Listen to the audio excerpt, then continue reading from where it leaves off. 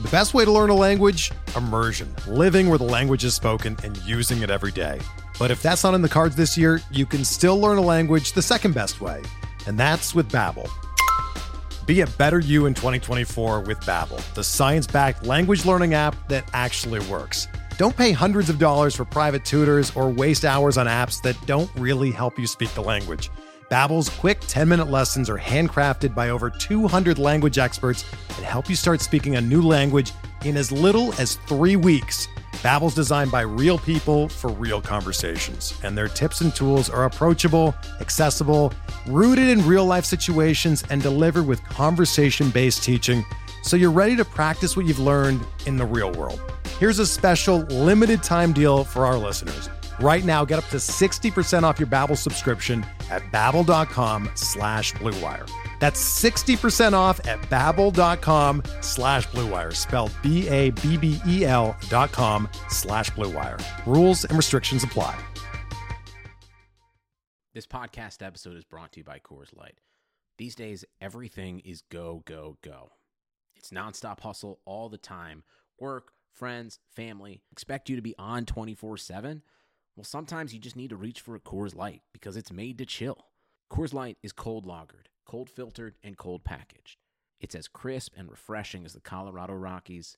It is literally made to chill.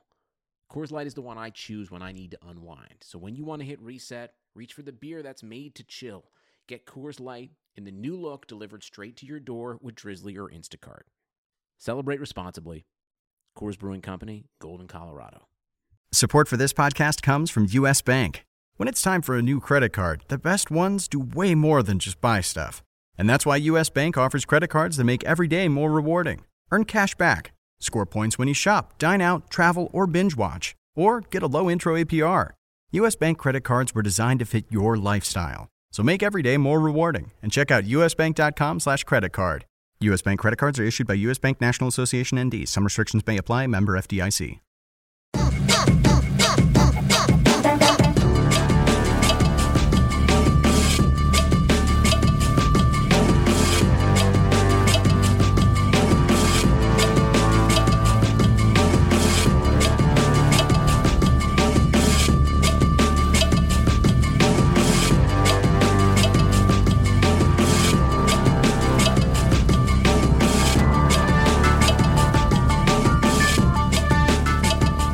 Welcome to the RotoWire Prospect Podcast. I'm Clay Link alongside James Anderson, RotoWire.com's lead prospect writer.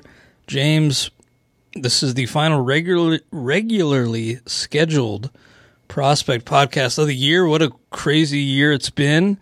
And I was looking on our host service, and this is now 6 years in the books of the Prospect Podcast. Can you believe it's been 6 years we've been doing this? No, man, that's wild. That's longer than I would have thought it would have been. But yeah, 2015 is when we started. I was curious, so I looked up when our first shows were. Yeah, early 2015. Going strong.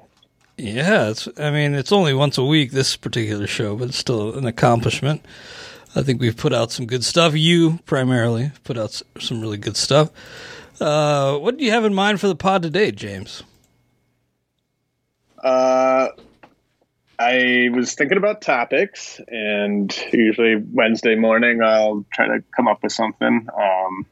Have not really had time to be pumping out articles each week in September. Been doing some other stuff with the baseball coverage, more kind of day-to-day stuff. But I've been sort of thinking over the past couple of weeks that probably one of my go-to strategies in 2021 drafts is going to be to just kind of ignore bad seasons on certain players and take them at the discount they're going to go at next year, and kind of fade the guys who are coming off surprisingly great years in 2020. And so I put together a list of, it's easy to not necessarily be in on older guys who are coming off bad years. But with the younger guys that are theoretically in their prime or even pre-prime, I put together a list of 12 of those guys on the hitting side who were going in the top 250 of main event drafts and who have returned $1 or less in earned auction dollars, according to the RotoWire earned values tool. And so I put that list together, and I figured we could just go down that list of 12 guys and say, sort of give our guess as to where they'll be going in drafts next year and whether or not we will be in or out at that discounted price. I like that because, I'm ready to gear up for next year already. We talked about the magazine process, and I'm looking forward to getting that ball rolling and just turning an eye to next year. I am hanging around in a few leagues, but not a great year overall, and really just hard to know what to make of what we've seen this year for a lot of guys. And this list is, these are some pretty big names on this list. Austin Meadows, and we'll get to the rest, but, I don't want to completely write these guys off. And some of these guys, Meadows included on the COVID IL, so, it's just hard to know the long-term repercussions of that. Yeah, and I tried to only include guys who have played enough for it to be kind of, I didn't include Jordan Alvarez. Like a substantial sample. Right. Yeah, so I included Gavin Lux, I included Austin Meadows, even though those guys weren't around for a chunk of the season. But just, we always see this in drafts every year where fantasy managers oftentimes will pay for last year's stats. And that's obviously not a good strategy, but it's just kind of human nature to sort of assume that what happened last year will carry over the following season. And so I assume that of this list of 12 guys, at least a handful will be big time values on draft day, and it's just kind of figuring out which of those exact guys will be. Absolutely. Well, before we get into that, I do just want to say, because the Reds are playing the Brewers and a lot is on the line, this is pretty exciting. This may be the Reds' biggest game since 2012 tonight. Brewers right in the mix too, but if the Reds win tonight, they get the tiebreaker, head-to-head tiebreaker with the Brewers. So this is a big one. Trevor Bauer going on short rest. How are you feeling about the Crew as a fan? I think that they have a chance to maybe do a little damage if they get in, with having that Woodruff, Burns top of the rotation, and then the Hader, Williams back of the bullpen. I'm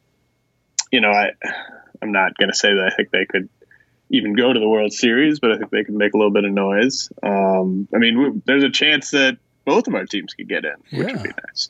Thanks to the Phillies. Great. The Phillies are really doing the Lord's work over there. Yeah, they're really making things, great as far as the postseason outlook right now. We'll see how these final 4 days go, but it's pretty exciting.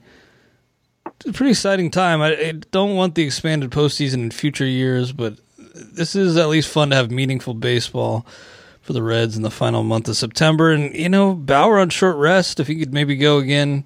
Well, Sonny looked pretty good last night, but if he could maybe go again Sunday, maybe they do a little piggyback situation, maybe get in. Luis Castillo's been on a roll, but his changeup versus Devin Williams, those guys are just silly. Watching last night, the Reds had no chance to touch him or Hader, so gonna have to get to him before that eighth inning tonight.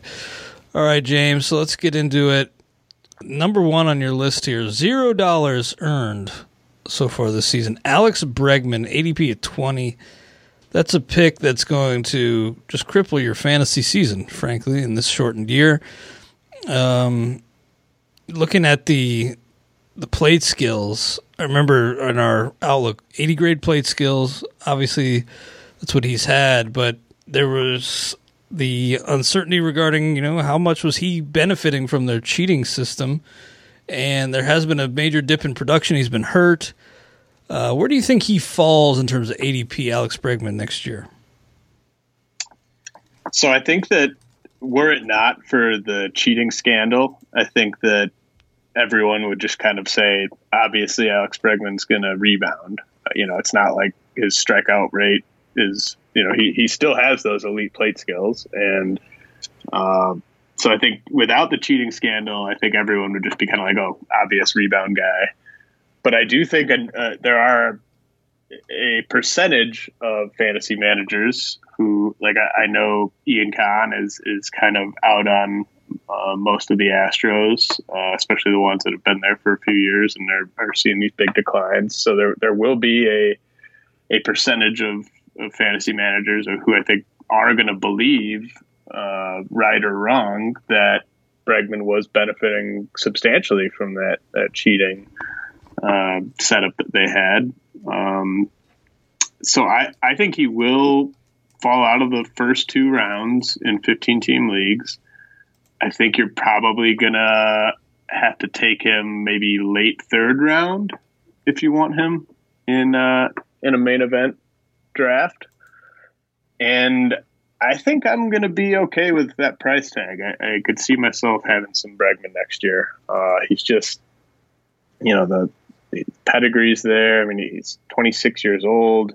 I have a hard time believing that it was all the cheating. That 41 homers he hit in 2019, I think that's going to be an outlier going forward. I don't think he ever gets really close to that number again, but I could buy 30 plus homers from him and he'll be hitting in a nice spot in a good lineup.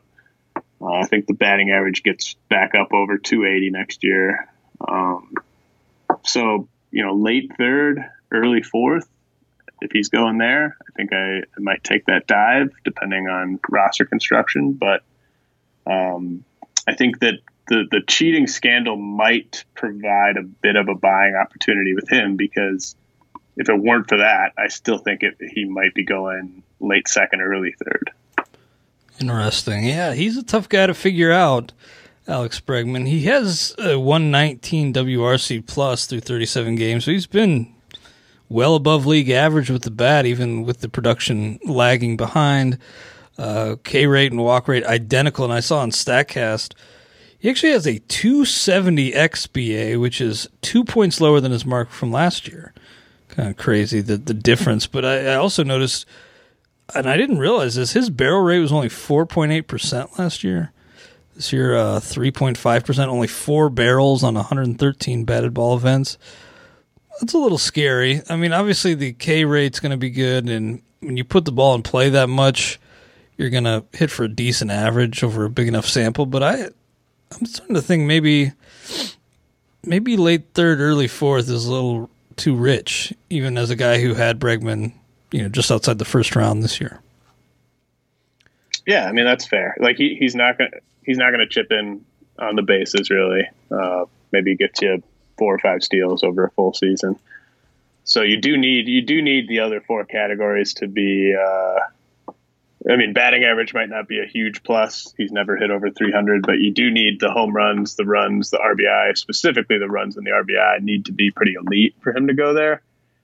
But I'm putting him in the camp of this presents a buying opportunity next year. I mean, there'll be other guys on this list where I won't necessarily say that about, but with Bregman, I think there'll be enough people kind of on your side of the coin where, if he starts getting into like mid 4th round, late 4th round, then I'll be all over him. Mm-hmm. Late 3rd is, we'll see how things look with the rest of ADP and stuff. Maybe you got to take a starting pitcher there, but I do think Bregman is definitely going to bounce back to some extent. Now, it definitely matters to what extent, but I do think he will have better days ahead. Yeah, I think you're right that he's kind of a clear guy who, you can definitely extract some value from next year, because I do think a lot of people have soured just with the narrative around the team and on the production this year and the cost. I think when somebody's burned to that extent in fantasy, when you pay up and you get what Alex Bregman has given you this year, people hold a grudge. I'm guilty of it. And maybe that will, that recency bias and people being burned this year, I think maybe will factor into the cost. I almost see some people wanting his teammate Kyle Tucker over him, quite honestly. Oh, yeah, you'll definitely hear that take. Yeah, for sure. What about Gleyber Torres? Disappointing year for Gleyber. He's been hurt a little bit as well, too. Yankees have been rolling without him and some of their other top sluggers. But Glaber, I actually feel pretty good about. I think he'll probably be even cheaper than Bregman. I think I feel better about Bregman actually, and I'm not sure you're right about the price tag because I think so with Glaber, I thought he was going too high all during draft season anyway, and I think I seriously believe in the Yankee tax on these guys. I just think there's enough of a percentage of guys that play in the main event who are Yankee fans, Yankee followers, that it does actually make a difference. And man, I think that 38 homers from 2019 is just it's going to end up being a pretty big outlier with him. Yeah, that's a high number, 38.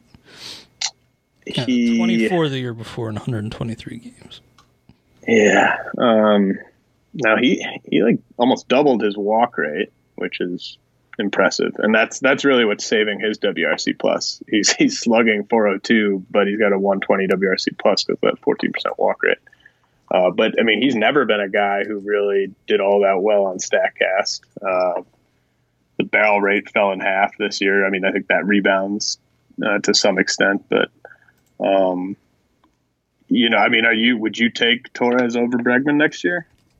I don't think so. No, I think maybe if I can get Glaber like a couple rounds later, but maybe you're right that's I think unrealistic. Yeah, I think he will go after Bregman, but I just don't think he'll go far enough after Bregman. Like I think Glaber will probably be. I think his ADP. So his ADP this year was 31. I think his ADP next year will be like 48, something like that, 50. And I can't quite get there on him with that because, he might give you 0 steals, or at least closer to 0 than I think Bregman will. And, he's never really shown that same type of juice in the batting average or runs and RBI categories. And that's just, shortstop. A shortstop who's not going to give you speed. That's tough for me in the first 4 or 5 rounds. So yeah, that's a stacked position, obviously, and you make a lot of good points. In the 6th, I would probably, 6th, I'd probably take the dive.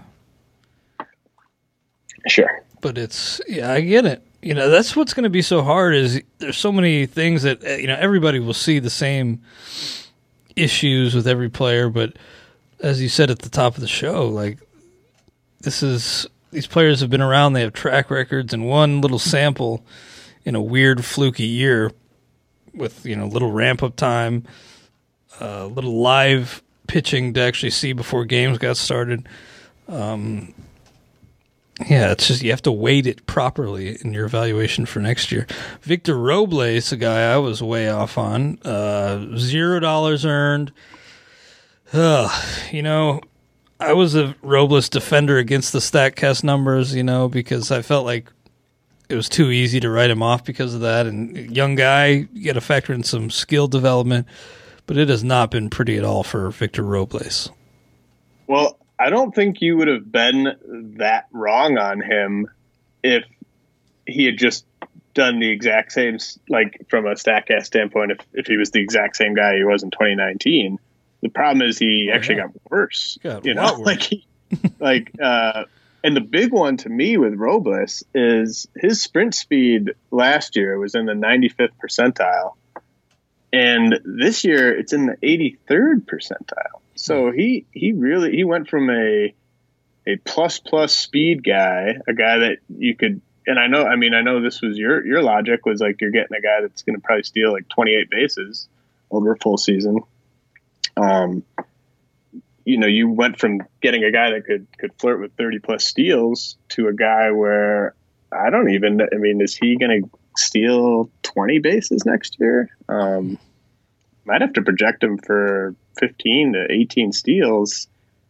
I don't know what the data says about guys improving their sprint speed after a decline that substantial. Maybe, with the COVID issue, maybe it was just a thing where he couldn't stay in as good a shape during the quarantine. I don't know exactly what it was, but that's a really stark decline in speed for a 23-year-old. So that's the concerning thing there for me, is I just don't know if that 30 steal upside is there anymore with him. Yeah, that's interesting. I didn't realize that his sprint speed had declined that much. 29.3 feet per second to 28.1. He still ranks in the 83rd percentile in the league in sprint speed, but that is fairly troubling. A lot of infield hits last stud year. There. Yeah, right. Exactly. Like you need him to be sort of Mondesi light, because of he's not going to give you much else. So it's a big deal with a guy like that. It's not as big a deal if it's a guy that's goes from being a 15 steal guy to a 10 steal guy, but a 30 steal guy to a 18 steal guy, 20 steal guy. That is a big difference. Yeah, you're right. And look, he hasn't improved at all at the plate. He's taken a step back, as you said, and we talked about Alex Bregman, Glaber. They each have 4 barrels this year. Victor Robles has 2. 1.7% barrel rate. 82.2 mile per hour average exit velocity. It's He's not what you want. That's good enough for the first percentile. Yeah, that's pretty crazy. I didn't want to just have that narrative and like box the guy in because of his StatCast numbers after 1 year when he was actually productive despite those numbers. But now it's pretty clear that the quality of the connections is just lacking. So where does he go? I mean, I don't think either of us are worried about him losing his playing time next year. I mean, he's still a good defender, and he's still young enough that the Nationals, he was a no doubt top 10 prospect. I don't think they're going to give up on a guy like that after his age 23 season. So I think the playing time should be there at least over the first couple months. So where do you think he goes? I'm thinking, because there's always going to be somebody who needs to make up ground in that category. That was kind of my logic this year. I'm going to say around 110. I was thinking he goes around, and now we're talking main event. So obviously if you're in a points league or just cross them off your home league or something like that, you don't have to worry about it. But I kind of think he goes in that sort of, a couple guys we're going to get to in a second, Med Rosario, Oscar Mercado, we're going in the 130s. And those guys were just basically going there because they were sort of you miss out on your first handful of targets on stolen bases, and then you just grab those guys. I think that's kind of where Robles goes next year, where no one's really excited to take him, but at a certain point, just the steals prevent him from falling outside the top 150, I would imagine. I don't think he goes quite as high as you said, but in main event drafts, who knows? Sometimes we get closer and closer to the start of the season, those guys get pushed up. Yeah, what a crazy bad year for Amed Rosario. We'll talk about him in a little bit, but I just want to basically avoid those types this year, and that's not saying anything earth-shattering, but you see the clear deficiencies in a guy like Malik Smith, but for me, you can kind of dream on a guy like Robles. It didn't pan out this year, and I just think generally I don't want any of these guys who I know aren't like high caliber hitters, but I just feel like they're going to steal. I just want to avoid that altogether and just build that base pick after pick after pick early on, and not be reliant on a guy like that or Mondesi even. I know he's stealing a bunch of bags and he's been coming around a little bit, but I just don't want to pay the tax for a guy who isn't, he doesn't fit in that range of hitters as a caliber bat. Anyway, I got to get to this read real quick before we move on. Friends over at Prop Swap. The smart sports bettor knows where to find the best odds before placing a bet. That's why we always use Prop Swap. Take, for example, a Fernando Tatis to win NL MVP ticket. that's sold on PropSwap. The ticket sold at 8-1 odds. That's right, 8-1. Every local casino has odds of just 3-1 for the same wager. It's obvious PropSwap customers always find the best odds because you're buying directly from other bettors like yourself. Come join us. PropSwap is the edge you've been searching for. Don't delay. Go to PropSwap.com today. The smart sports bettor knows where to find the best odds before placing a bet. James, what about Austin Meadows? A negative earner so far, and again, a COVID case, and I do kind of feel for him and Mancata. I mean, not kind of, I definitely do. And just what it's done to their energy. It's seemingly sapped them. Do you see yourself being in on Meadows next year? Well, first let's talk about where we think he'll be going. Mm-hmm. I'm willing to give him largely a pass on, the strikeout rate going up by 10%. That's a little nuts. And yeah, I definitely think he was affected to some extent by getting that virus. But one thing I'm worried about with him is that I just don't think you can expect him to start against lefties a ton, just given their other options. I mean, they have Manny Margot, they have Randy Arozarena, they have Hunter Renfroe. Those guys are all better against lefties than Meadows is. So I just, he will get some starts, but I do think you're drafting a guy who's probably going to sit 20% of the time.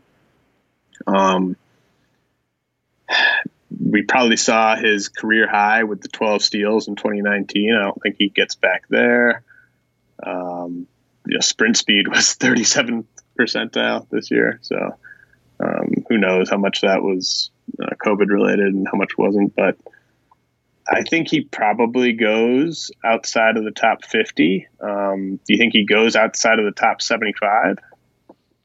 I was thinking like around after Glaber. That was my first thought. So I guess that'd be around, like maybe 75. I want to be in on Meadows next year. And actually, StatCast has his hard hit rate up this year. But one thing that you mentioned there, the platoon possibilities, Randy Arozarena's emergence has been huge. And just avoiding platoon bats. I mean, drafting a platoon bat that high? Right. It's not the end of the world if you get a really good platoon guy. Yeah, if you're getting like Kyle Schwarber like 7, like 8 rounds. 120 or something. Yeah. Well, I do. Well, that didn't work out well this year, but if you're getting normal Kyle Schwarber, in theory, fine. It was all right. I think that there's enough going against him where if he's still going well inside the top 100, Meadows, it's not a good roster building piece, right? Like if he's only playing 80% of the time, that puts a cap on your runs plus RBI. And how many steals would you project him for next year? He stole 2 this year. As I said, the sprint speed's way down. Stole 12 on 19 attempts in 2019. I mean, if I'm projecting it, yeah. I mean, definitely single digits. Yeah. So you're taking a platoon guy without double digit steal speed inside the top 100. And an outfield too, which is a position I usually like to pepper in the late rounds. I like him to bounce back. I just don't know if him bouncing back versus where the price tag I expect to land, I just don't know if it makes for a good buying opportunity with him. But it's all dependent on the ADP, because I do think he will really bounce back as a hitter. It's just a matter of where the plate appearances lie and where the stolen bases lie. I still really like Meadows as a player, and think the future is bright. Still only 25 years old. Going to be 26 early next year. But, yeah, on a few teams, I've had to just sit and watch myself fall behind in categories because I just have some platoon bats. And when they're not starting, you just cannot make up ground in those categories. It's so frustrating. So I do want to avoid platoon bats as much as I can. Obviously, the back of your roster, you're going to have a few of those guys, but paying that kind of price for a platoon guy, maybe he's not a strict platoon guy. He wasn't in 2019, but the emergence of Rosarena and Margot's been good too, and Renfroe you mentioned. So, and Meadows isn't a good defender. That's something that's going to come up with a few of these guys. Is like, it'd be one thing if he was a stud defender, then you could justify starting him against a bunch of lefties. But all those other guys I mentioned are not only better at hitting lefties, but they're better defenders than Meadows. That's really interesting. I'm looking up real quick what did Meadows bat against same-handed pitching? 275. Not a ton of pop against lefties. 837 OPS. I mean, pretty good against lefties in 2019, but I don't think you can bet on everyday playing time. This year, 36.6% strikeout rate against lefties. So, not great. Hopefully he's feeling better after, just feeling rejuvenated a little bit. Because I do think he just hasn't been right. I mean, that kind of drop off, that kind of jump in K rate, that just doesn't happen for a kid that young if they're not dealing with something. Gary Sanchez is really interesting because I've been out on Sanchez for a couple of years now. Just the low batting average, the high cost. Now I'm thinking maybe next year everybody's going to be so off Gary Sanchez that maybe it's time to dip back in. And maybe it's kind of a reverse Yankees thing where all these Yankees fans hate him and don't want anything to do with it. Let the price fall a little bit. So 103, I'm thinking 2x that next year outside the top 200. Interesting. I don't know if he will fall quite that far. And I guess in 15 team 2 catcher, maybe not, but I do like buying when a guy that's like out of shape or just kind of looks out of shape and kind of has that sort of laissez-faire type of attitude. When they come off just a dreadful year like this, I typically expect them to have a good off season and put the work in during the off season to bounce back. Whereas sometimes when they're coming off a career year, kind of like Rafael Devers in 2019, that type of thing, I sort of expect them to not put the work in the off season.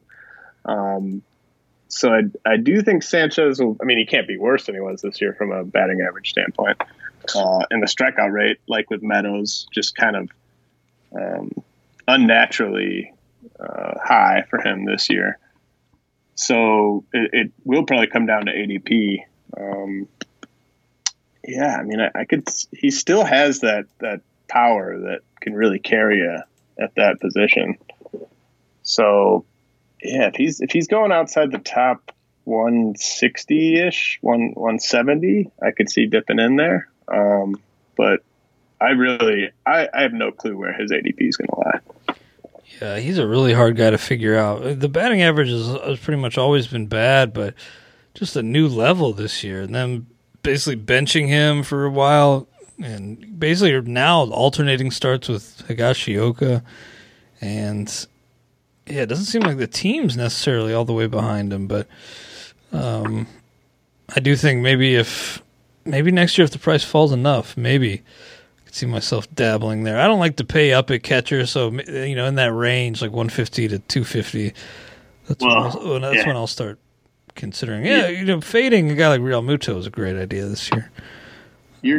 That's gonna be something that you just hear all off season is people saying, if you don't get Real Muto, then go dirt cheap at catcher. That's what everyone's going to say because of what happened this year, where every catcher basically that you paid anything for besides Real Muto didn't return value. And not even close. I tend to agree with that philosophy, and I'm kicking myself because In one main event I did with Todd Whitestone, we ended up with Sanchez just because we were like, oh, this is a pretty good value. And then in another one, we ended up with Mitch Garber, who we're going to talk about in a second. And we're like, oh, this is pretty good value. And it's just normally I just would not even think about a catcher there. And you're just kind of like, oh, this guy, why is he still there? And you take him, and then it's like, oh, you're the sucker. Just like when you and I took Eduardo Escobar. Yeah, exactly. That pick has really hurt us this year.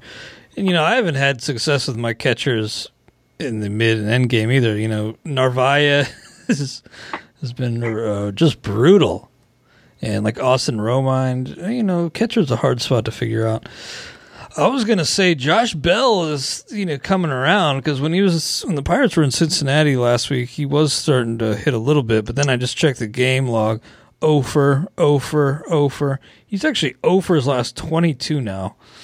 Josh Bell down to 221, 296, 354. He had that bad second half, and it's carried over. It's been ugly for him, and we've talked about how he's not like necessarily a great real life player, and I do start to wonder about his future, not only with that team, but just as a regular, a lineup regular in baseball. So I do not think he will be on the Pirates next year. And I think it's possible he might get non-tendered because he's entering I think his second year of arbitration. He made almost $5 million in arbitration last year. So you usually don't get a pay cut in arbitration. So I would expect him to make around $5 million if it goes that way this offseason. And I just don't see that. I don't really see any big league team being willing to pay Josh Bell $5 million for next year. So I think they'll try to trade him. They'll try to get off of him, get really anything. Like if they can get just some rookie level pitching prospect they like from someone, I think that they'll try to go that route. But I could see Josh Bell getting non-tendered this offseason. That's pretty crazy. Much higher price tag, but I could see that with Chris Bryant too. What do you think? Do you think we see Bryant non-tendered? So he would be entering the last year. Yeah, I think he made like 18 plus million this year. Oh yeah. So yeah. Saw that bandied about on Twitter. I could definitely see that. Yeah. Kind of a justifiable move, frankly. Oh yeah, well they could have traded him. They didn't do it. Yeah, you can't really pay him what it would cost if it gets to arbitration. You could maybe the two sides. I don't know how good that relationship is anymore. I mean, I know that it was pretty bad there. I don't know if it's gotten any better, but maybe they could come up with some. They might be able to come up with some sort of like 2 or 3 year extension for like $10 million a year or something like that, where they would be saving on the 2021, but they'd be giving Bryant a little security if they think that this is just a outlier season. But if they think that any of this is real, then I think they would probably just cut bait. Yeah, it's a hefty price tag through arbitration for Bryant next year. And how ironic would that be if that move did happen and then after they played those service time games, spoiled the relationship? Yeah, yes. And then in the end, they didn't even want that extra year. That'd be crazy. That's an awesome point. Ahmed Rosario, just mentioned him in passing earlier. It's been bad. And he's been kind of usurped, right? I guess Andres Jimenez, not necessarily the everyday starter, and I think Ahmed Rosario has maybe started the past couple games, but it's been a fall from grace for him, and it doesn't seem like the team really. It doesn't seem like the team has much faith, I guess. Yeah, this is one where I think a change of scenery would be pretty good for both sides. Yeah, get Rosario to the Reds. I like that idea. I mean, Jose Garcia long term maybe, but yeah, not get him the answer in the to short the Reds. Well, if Rosario's a guy where if I feel good, a lot can happen between now and draft season. But if I'm feeling good about the playing time with him, I think he's someone I might get back in on. Just, it's been bad. It's been so bad that I think the price is going to be so cheap. And his sprint speed has not declined notably, but he's attempted like one steal this year. Yeah. And I think he was unsuccessful. Like the whole point of why you draft Amed Rosario in the top 150 is to get double-digit steals in a normal season. And he did not hold up that part of the bargain at all. At least you got some steals from Victor Robles, but you didn't get any from Rosario. And so I think that aspect of things is really going to scare people off. But like I said, it's not like he's notably slower. So I think he could bounce back and get you 15 steals next year if the playing time's there. So if he's going, I could see him going outside of the top 250. And if that's happening and it looks like he might have a shot at everyday playing time, I think I would probably get back in on him if he is going outside the top 250. I think I'd need a change of scenery for that to happen. And I'd need a pretty good assurance that he'd be playing close to every day. Because, on this team, I just feel like they're going to have him on a short leash and rotate some other options in there. It's been weird to see. And same with Oscar Mercado. You and I took him in the main events. And just these guys, I'm just out on. I know it sounds easy, and you're going to get to a point in the draft where you want to take a guy like this. But I'm hard out on Mercado. Yeah, he's a rare guy on this list where I'm just totally out. And same, I think he's the only one where I just feel confident saying, nah. Part of it is, a big part of it obviously is just that he was so bad this year, and Cleveland was so quick to pull the plug on him. He's been regularly benched in favor of Delano Shields here down the stretch. Was he optioned for a while? Yeah. Oh, yeah. He was sent down. Yeah. They pulled that plug real quick. Yeah. And I just have no faith in the playing time being there with him. And unlike Rosario, Rosario has been, he was a quality big league player in 2019, and he's a guy with big-time pedigree. Mm-hmm. I just feel better about him returning to a palatable level. Rosario is still not even 25 years old. He was almost worth 3 wins last year. So I feel more confident in him bouncing back, whereas Mercado last year was a huge surprise and clearly an outlier. I think you can say that pretty confidently. So there might not be anything realistic to bounce back to with him. Yeah, it's true, man. Caught lightning in a bottle last year with Mercado, but definitely a pick that's busted at 134 ADP. And we didn't even want him. It's not like we went into the draft Mercado, let's get him. But we just always find yourself in that point with speed. But right, you have to we were just who are we going to take? Be level-headed about it. Yeah.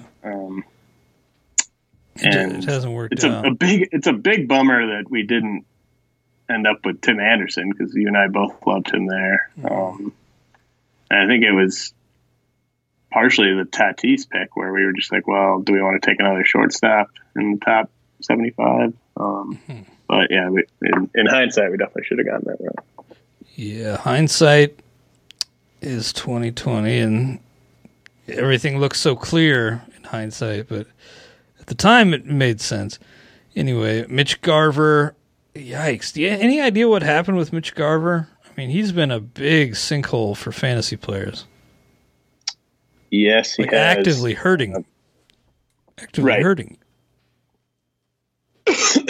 So he obviously went on the shelf with the intercostal strain. And I just wonder whether that was bothering him before he went on the shelf. It just seems really kind of fluky that he would be this bad. 34 WRC plus. 44% strikeout rate. Going from 155 WRC plus to 34. Even in a short season, you don't see swings like that normally. My prediction with the Twins next year is that Garver and Ryan Jeffers are going to enter the year in kind of a split. And I actually think I would be mildly interested in both of them, even if they're just playing 50% of the time, because I think both of them have enough power to get you 15 plus homers, even as part-time guys. But it's just a question of where the ADP on those guys is, because the whole point of dipping into that would be, they're going basically free. You have to be like Kurt Suzuki, or Right. One of those guys who's sharing the role but can hit. So if Garver, if people are just like, oh, well, he's a classic rebound candidate, I'm still going to pay top 200 is probably a stretch, but maybe could you see Garver going top 250? Yeah, I could see that. I'm thinking like 200 to 250 range. Mm-hmm. That's when people start thinking, man, I got to get a catcher. Well, who goes higher next year out of Mitch Garver and Sean Murphy? I'm going to say Murphy. Mm-hmm. I know he's been crushing it in terms of like hard hit rate and everything. And I do see him as the primary option where, maybe Garver's not. Plus, there were, in 2019, they wanted to limit him, and only 93 games in 2019, 21 this year. I don't think they want to cut him loose for, regular catching duties. It's this is kind of the same thing where when we were talking about Gary Sanchez. It's just so tough to pull the trigger on any catcher inside the top, like 275. Yeah. I'm like, if Garver's going late enough, I will definitely be in on him. I think he's closer to the player he was in 2019 than he is the player he's been in this tiny sample this year. But yeah, I mean, if you got to take him around pick 200, I'm probably not going to be in just because of the quality options you can get there at other positions. But if he's going like 225, 250, I could see getting back in on Garver. Yeah, I don't give much of a scarcity bump at that position. I know that you should, and it's understandable. I think everybody does to an extent, but I think I put less of one just because there's so many nicks and bruises behind the plate doing that. It's a hard job. And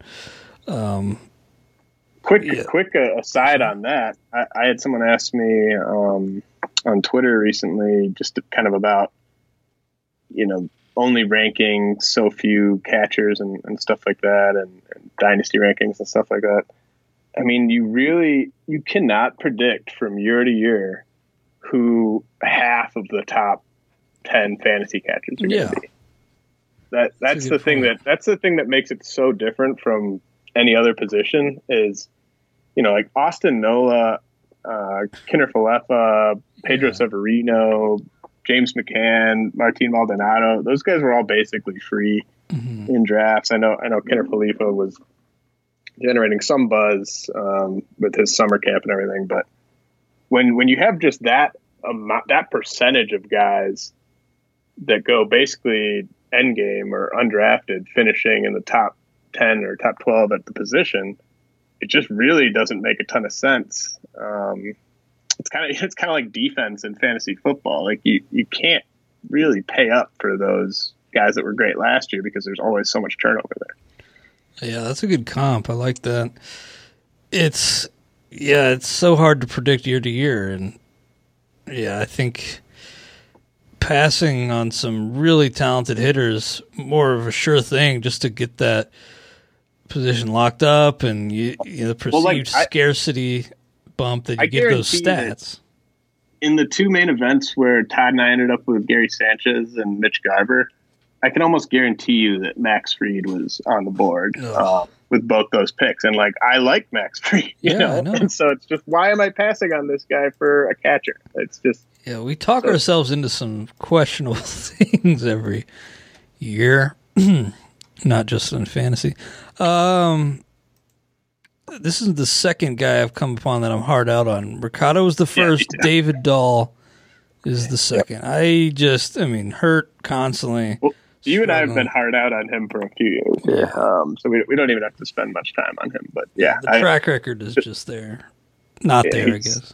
No, I mean, not only is he overrated from a skill standpoint, but he's always missing time with injuries, and he's on the Rockies where there's less clarity on that outfield situation than ever before. So yeah, I have no idea where Dahl's ADP is going to be, but I would, if you're trying to talk yourself into him being a Big Ten bounce back guy, he needs to be going outside of the top 300 for me to start sniffing around there. Yeah, I was just wondering about his contract status right now. ARB eligible, so yeah, he'll be around there for a while. But he's a guy that I could see, maybe being non-tendered before he's a free agent in 2024. Mm-hmm. Just when the guy's hurt like this, it's just hard to keep him around. The best ability is availability, as some people say, and Dahl just hasn't been there on the field and really struggling when on the field this year. So, yeah, I think even if he's going like 250 among that glut of outfielders, I think there'll be another guy I want more and that I trust more, feel better about with more upside. Brian Reynolds, I liked him, but he's been a big disappointment, not hitting for average or for anything else, really. So, I could see him bouncing back, and I'd actually take him over Dahl straight up, but I was wrong. I missed the boat on Brian Reynolds. You mean you had him? I don't have him on a ton of leagues, but I did have him ranked, probably 150-ish. Well, if you just look at his batting averages at every level, up over 300, for the most part, up over 312 at every level, and then he hits 178 this year. Yeah. To me, he hit over 300 literally at every level before this year. He's a pretty easy buy next year, and I think he's going to go real cheap. He's actually kind of the opposite of Robles. Reynolds actually got faster this year, and I think he improved his barrel rate. Yeah, his barrel rate's up almost 3 percentage points. Yeah, so I mean he's got a 85 percentile sprint speed this year, which is actually better than Victor Robles. Wow. And he was 76 percentile last year. So I can already tell you I'm going to have a lot of Reynolds because I think he's just, it's not a sexy name. He never had a ton of prospect hype. I just think people are going to look playing at what he on did. A bad team, yeah. Right. But I think the bad team part helps him because I don't see anyone there that's really going to push him. Now, if he's this bad again through the first couple months next year, sure, he'll start losing playing time. But I think he's a guy you could probably get around pick 300 next year. And if that's the case, I'm going to be all in. Yeah, I like that a lot because, the track record of hitting for not just like a good average, but a really excellent average throughout the minor leagues is there, and playing time should be there. By the way, Jared Oliva got the call, a little bit of an aside, but I know you kind of liked Oliva for the speed and, not necessarily over this final week, but do you think he's a guy who's maybe drafted in leagues, a top 300-ish type of player next year? Yeah, I think so, just because of the speed. I mean, I think he'll... You expect him in the mains to be drafted? Yeah, I mean, hopefully we'll get some clarity on where his roster status is going to stand in spring training. Mm-hmm. He could he's going to have to win a spot in spring training because I think short of that, I don't see why they wouldn't send him down to get that extra year control. So I would be interested in drafting him if it looks like he's going to break camp, but I don't see I think there is upside, obviously, with the stolen bases with Oliva, but the floor is also pretty low. And if we might have to wait 3 or 4 weeks for him, I don't really see myself doing that in a 15-teamer.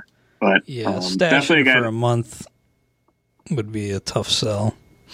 definitely got to keep an eye on, though, in spring training, because he's a guy that averaged over 35 steals from 2018 to 2019 with an 80% success rate. So big. That outfield has been horrible this year. Right. Why not just turn him loose, Pirates? Just do it for all of us. I already know the answer to this last one for you, James. Gavin Lux, you're going to be in. I feel confident saying that, but can you tell us whereabouts you see yourself drafting Gavin Lux next year? Yeah, that's the big question. Where's the ADP going to be? I can guarantee that he'll be a value there. But ADP this year was 238. Mm-hmm. I think. I gotta think that the concerns of him being kept in the minors are gone, right? I know he hasn't set the world on fire, but could you see them sending him down again to start next year? If he's just really bad in spring training, yeah, I could see it. Sure. They're such a good team. They don't really have any. It's not like their back's against the wall. They need a spark or anything. Well, I think, he won't be going where like Kyle Tucker was going this year.